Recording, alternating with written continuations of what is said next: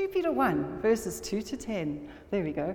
Grace and peace be multiplied to you in the knowledge of God and of Jesus our Lord. I love that. I'm going to stop right there. Grace and peace be multiplied to you in the knowledge of God. You can't experience God's grace and God's peace without the knowledge of God. We've got to understand, we've got to have the knowledge of God in order to experience His grace and His peace. And he goes on, as His divine power has given to us all things that pertain to life and godliness, through the knowledge of Him who called us by glory and virtue, by which have been given to us exceedingly great and precious promises, that through these great and precious promises you may be partakers of the divine nature, having escaped the corruption that is in the world through lust. But also for this very reason, giving all diligence, add to your faith virtue, to virtue knowledge, to knowledge self-control, to self-control perseverance, to perseverance godliness, to godliness brotherly kindness, and to brotherly kindness love. For if these things are yours and abound, you'll be neither barren nor unfruitful in the knowledge of our Lord Jesus Christ. For he who lacks these things is short-sighted, even to blindness. Gosh, that's quite frightening. And has forgotten that he was cleansed from his old sins.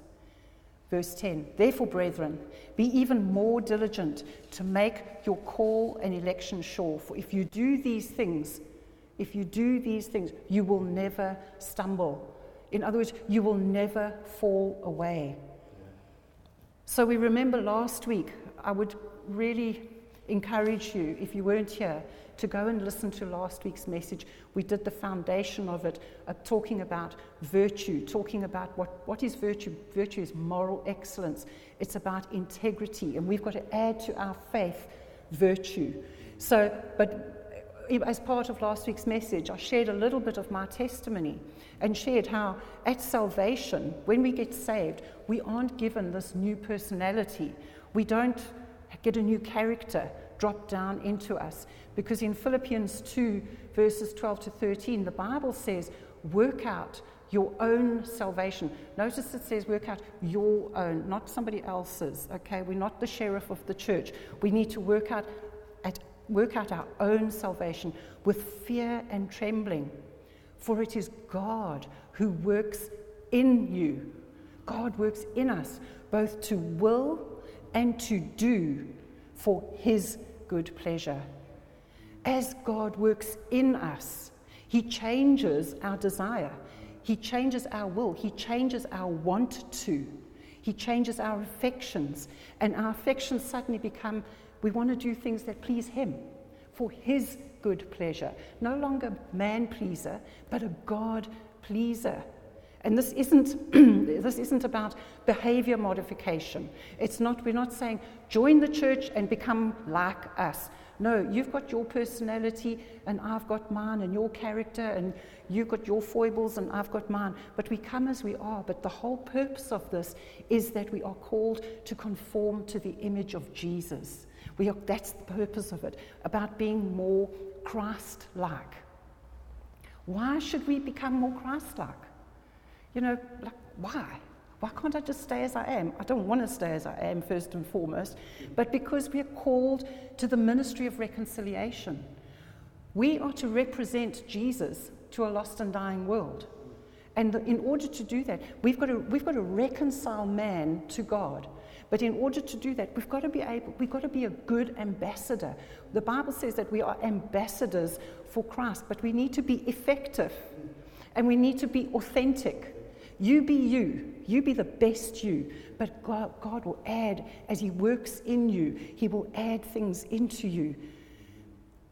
And when we go and witness to people and when we're testifying about the goodness of God, just hopefully they will see a little bit of Jesus in you and me. That when we are sharing Christ, that they won't see the me, but they'll see a little bit of Jesus in me. It's about being authentic witnesses. And Peter says here a little bit earlier, he says that through God's divine power and his promises, that we may be partakers of God's divine nature.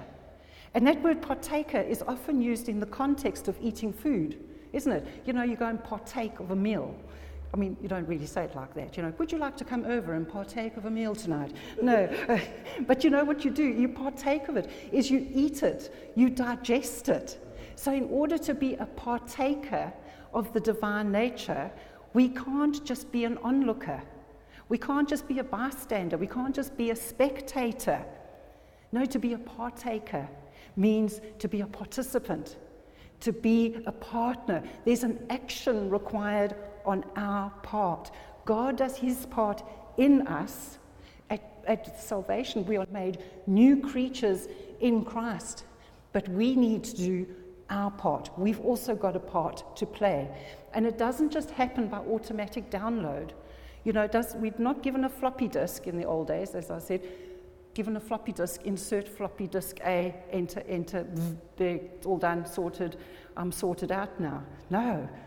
In order to partake of God's divine nature, we need to be intentional and purposeful and deliberate.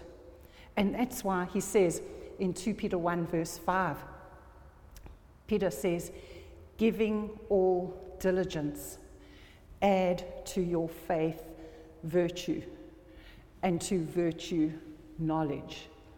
Giving all diligence. Give it your full attention. Make every effort. And he's saying, we do it. God doesn't do it. We must do it. And I love the fact that he starts at the very foundation, faith. Faith is the foundation. And we're not speaking about here whether I have a faith. I'm a Buddhist, or I'm a Muslim, or I'm an atheist. That's not the faith that we're talking about here. We're talking about having faith in God, that we are a born-again child of God, our faith is in Jesus for our salvation. That faith we need to add to. That faith that we received by grace, by the goodness of God, a free gift of God, through faith. Faith isn't meant, we've got to add to that faith. But that faith isn't meant to be dormant or static. It's meant to grow. It's meant to increase. It's to be made stronger. We can start off with a mustard seed, but the purpose of the mustard seed is it's got to grow. It's got to grow. So faith is the foundation. But then Peter adds these starting blocks, these building blocks. But faith is the starting block. But we need to add to it. So last week, that is just my introduction. So last week, we made every effort to add to our faith virtue, moral excellence, integrity. Remember, integrity coming from a Latin word, integer, which means whole, complete, undivided. And that our lives need to be that whole, undivided life unto God in all aspects of our lives. We need to live integrated lives. What you see in public should be what is evident in private, that there's no disparity between the two. So be a person of yes in a world of maybe. You know, the world won't commit to anything. Well, maybe I'll see. No, let's be a person of yes. That's a person of integrity when our yes is yes and our no is no. So this week, we're looking at the next building block, knowledge. Knowledge. And we're going to do the same. We're going to give all diligence. We're going to give it our full attention. We're going to make every effort to add to our virtue knowledge. But I'm not speaking here about knowledge for knowledge's sake, to being a know-it-all, to having a big fat head. You know, do you know how much I know? No, the Bible says that we're going to add to our virtue. Virtue is moral goodness. It's moral excellence. So the knowledge that we are adding to is to be used for good. It's to be used for good. It's not one-upmanship. It's not about being able to prove how much you know. You know, I think nowadays knowledge is weaponized. You know, you might have heard the expression, knowledge is power. Well, my brothers and my sisters, this should not be so. You know, we shouldn't be using knowledge for one-upmanship over each other. Knowledge without understanding is basically meaningless. Proverbs chapter 9, verse 10 says, "The fear of the Lord is the beginning of wisdom, and the knowledge of the holy is understanding." And then Proverbs 4:7 says, "Wisdom is the principal thing. Therefore, get wisdom, and in all your getting, get understanding." So knowledge is good, but just having knowledge in itself is of no value. We've got to have understanding and wisdom. And how do we get wisdom? Like the principal thing. Wisdom is the principal thing. We get wisdom through knowledge. And there's no shortcuts. It's not like we wake up one day and we're this wise sage and we have all wisdom, or we're this wise old owl. No, there's no shortcuts. We've got to have knowledge first, and wisdom is applied knowledge. Knowledge starts off in our head, but then it needs to drop into our hearts. Wisdom needs to drop, head knowledge needs to drop from our head into our heart and apply it. When heart knowledge is digested, when it's partaken, when we take that knowledge of that has dropped from our head into our heart, we eat it, we digest it, we feed on it, that produces in our lives. And the way that knowledge drops from our head into our heart is by experience. And I'm not saying, well, if you've only been saved for one day, well, then you don't qualify. It doesn't matter how long you've been saved for. If you've been saved for 1 day, 1 week, 1 month, 1 year, 10 years, it doesn't matter. But the knowledge drops from your head into heart by experience, by walking out in the knowledge and the truth that you've received. So you could have received the smallest seed of faith, but the way that translates into wisdom, into understanding, is by experience, by working out that piece of knowledge. This walk of faith even starts with knowledge. You know, you can't get saved without knowledge.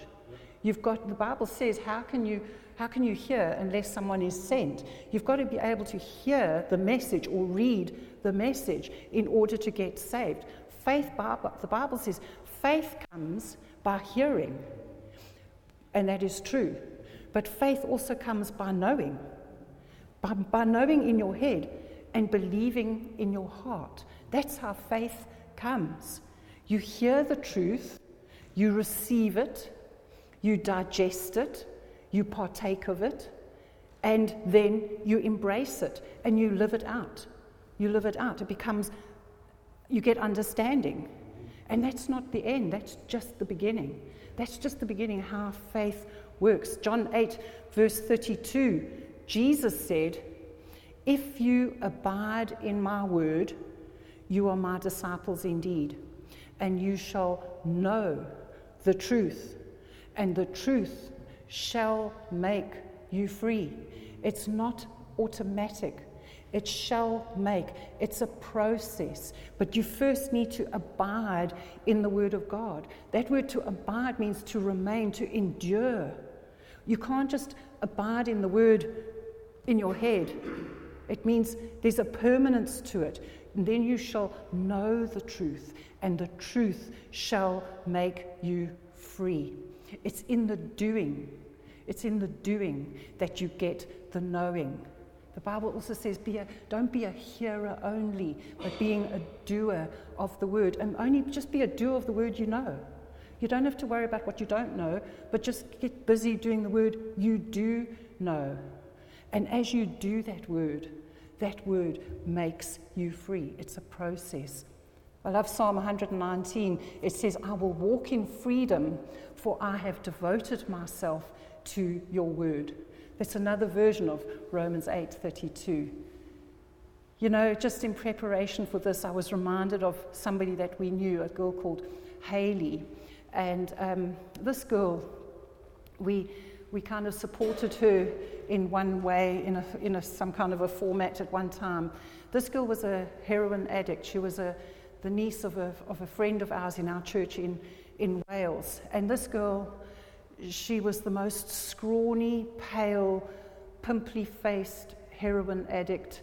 Her life was a mess. This girl she could have died. She was a young girl. And she gave her heart to the Lord. She went to a place called Teen Challenge, and she heard the truth of Jesus Christ. She received the word of God. She got delivered. She walked it out. And to this day, this girl, Hayley Miles, she ministers all throughout the UK. Nationally, she's a minister of the gospel. She's got her BA honours degree. She's got, she's this beautiful woman. You can't believe it's the same person. But there was that was the outworking of this woman from a heroin addict to a minister of the gospel of Jesus Christ, seeing hundreds of people saved. That's from knowledge. She heard the word of God and she applied that word of God to her life. Wisdom is the principal thing. Wisdom is the principal thing. Wisdom is applied knowledge. It's the application of our knowledge. Knowledge understands that the traffic light has turned red and wisdom applies the brakes. That's a way of seeing it. Or knowledge sees the quicksand and wisdom takes another route. Knowledge memorizes the word, but wisdom does it. Is it sort of making sense? Hey? There is a difference between knowledge, understanding, and then wisdom works it out. Wisdom is our heart response to the knowledge of God.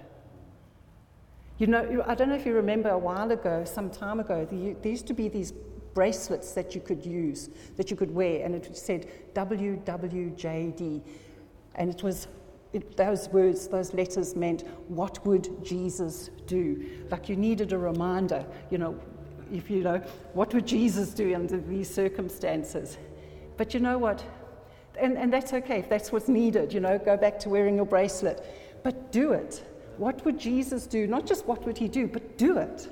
Do it. And that would be, so what would Jesus do would be the knowledge, but just do it is the wisdom. It's the working out.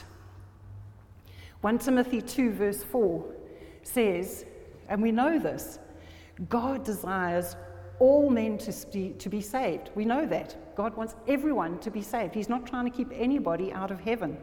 But that verse goes on, it says, and to come to the knowledge of the truth. So it's not just about getting saved. It's about coming to a knowledge of the truth. And it's not just knowledge of what we think is the truth. Sometimes we can think something, it can sound pretty good. It can sound really good, but it doesn't line up with the word. We don't have this Bette Midler theology that from a distance God is watching us. That's the biggest lie. That is such a lie. Sounds beautiful, lovely melody. She's got a beautiful voice, but the words are wrong. God is not watching us from a distance. God is engaged in our everyday lives. So we need to be, in Ephesians chapter 4, the Apostle Paul warns us that we shouldn't be children, that we should no longer be children. Remember last week we covered all this, that we should no longer be children being tossed to and fro and carried about with every wind of doctrine. What's the latest fad? This is the new thing. No, I'm sorry. But the Bible says, in Ephesians, it says, but that rather we should grow in the knowledge of Christ. Let's grow in the knowledge of Christ. Let's stay firm and steadfast. We're not going to follow the fads of the world. We're not going to get taken out by deception.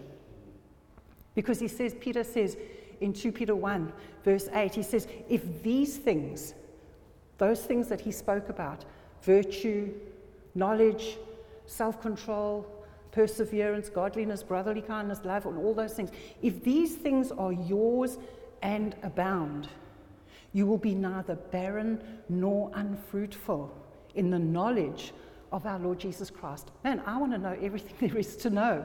I want to know as much as possible. Not so I can walk around with a fat head and a thin heart. I just want to know him. I just want to know him better.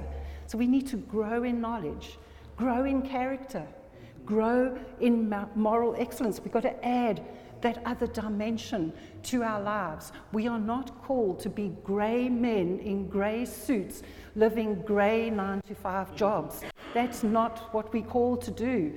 You know, we call our lives, we are supposed to be sort of multifaceted, like that diamond we spoke of last week. In Ephesians chapter 3, I love this scripture, Ephesians chapter 3 verse 10, speaks about the manifold wisdom of God might be made known by the church to principalities and powers. What I love about this is that the manifold wisdom of God might be made known by the church. If the church is going to make the manifold wisdom known to principalities and powers, then the church needs to know about the manifold wisdom of God. And what does manifold wisdom mean? I'm glad you asked. It means multifaceted, much variegated, different colors, different dimensions. This is God's wisdom. Intricate, complex, many-sided. This morning I got Chris to go and climb a tree. And our neighbor has this beautiful maple tree. It's stunning. It's so perfectly made. It's so beautiful. But on that same tree is one of these leaves. It's because this tree is a variegated maple tree. Look at the different colors. Isn't that beautiful? That's variegated. Not plain, but variegated. And that's what the wisdom of God is like. It's variegated. It's colorful. It's like when they talk about Joseph, and you see the show up in London. Just read the story in the Bible. But he had this coat of many colors. That's variegated. That's that word manifold. There are this manifold wisdom of God.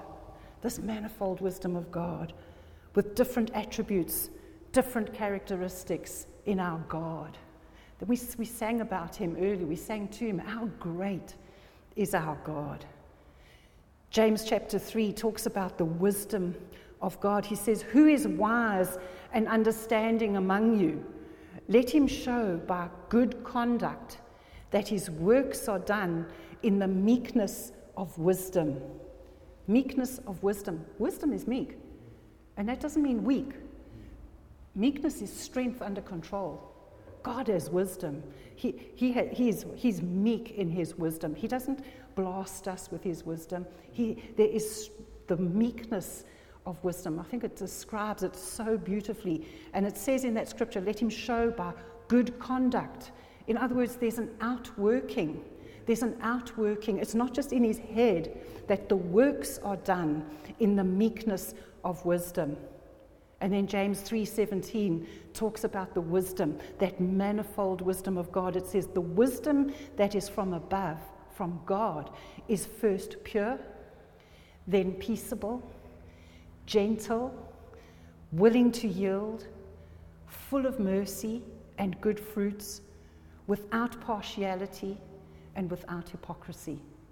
That's the manifold wisdom of God. First of all, it's pure, it's gentle, it's peaceable, it's willing to yield. Willing to yield. We're not going to be stubborn, okay? We're going to be willing to yield, full of mercy, full of good fruits, without partiality and without hypocrisy. That's the manifold wisdom of God that's available to us. So we've got to keep adding to our faith virtue, and to virtue, knowledge, to be a partaker of God's divine nature. God's divine nature. You know, one of God's attributes, you know this, is that he is, here comes a big word, omniscient. That means all-knowing, all-knowing. In other words, God knows everything about everything. That's amazing, you know? He knows everything about everything. Listen to these three scriptures quickly come up on the screen. Romans 11:33. Oh, the depth of the riches, both of the wisdom and knowledge of God. Oh, how beautiful. Hey, doesn't the word just paint such beautiful, it paints it so beautifully. 1 John 3:20 says, if our heart condemns us, God is greater than our heart and knows all things. If our heart condemns us, God is greater than our heart. He knows everything. Psalm 147, verse 5. Great is our Lord and mighty in power. His understanding is infinite. God's understanding is infinite. It's limitless. There's no end. It's impossible to measure, in fact, his understanding, the understanding that God has. And we're just going to end on Psalm 139. You know, the psalmist David wrote this psalm. And it's I think it's a real great challenge for us as well in today's world that we live in.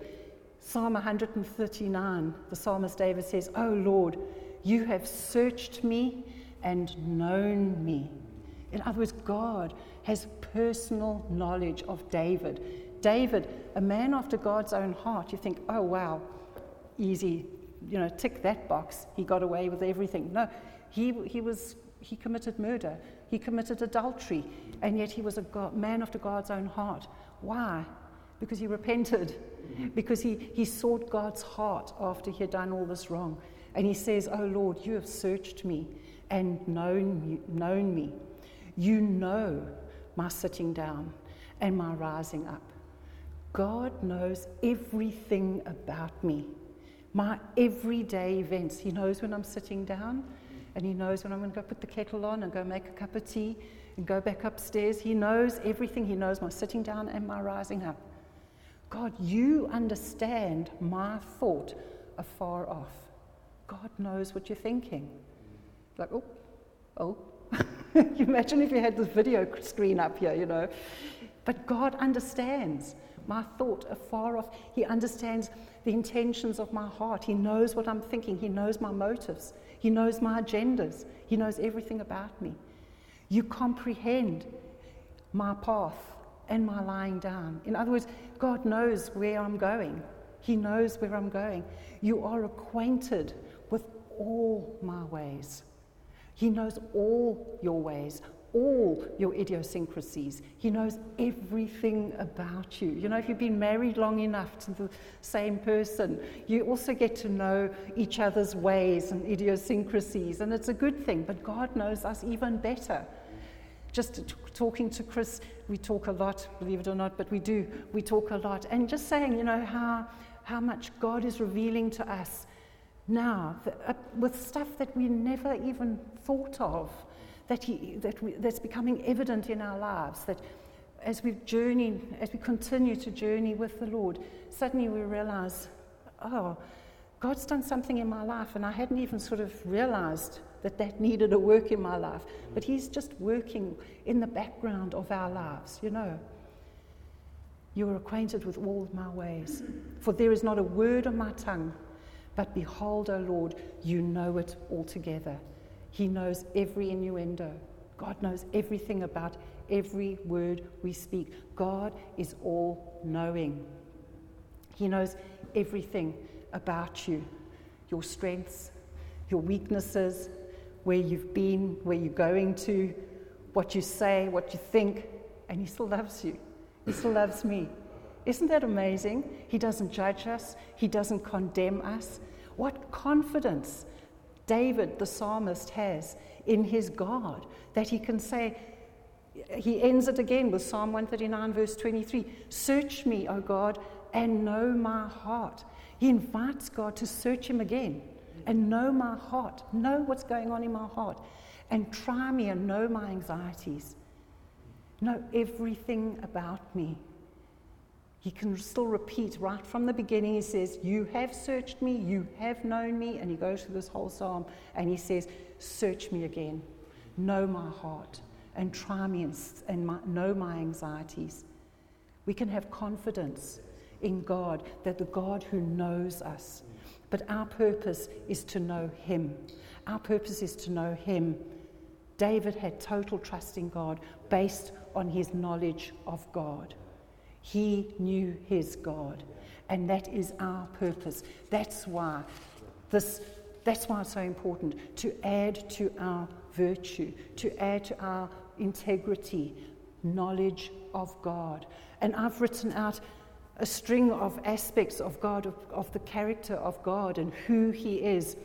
And but we need to get to know him in an even deeper level than what we already do now.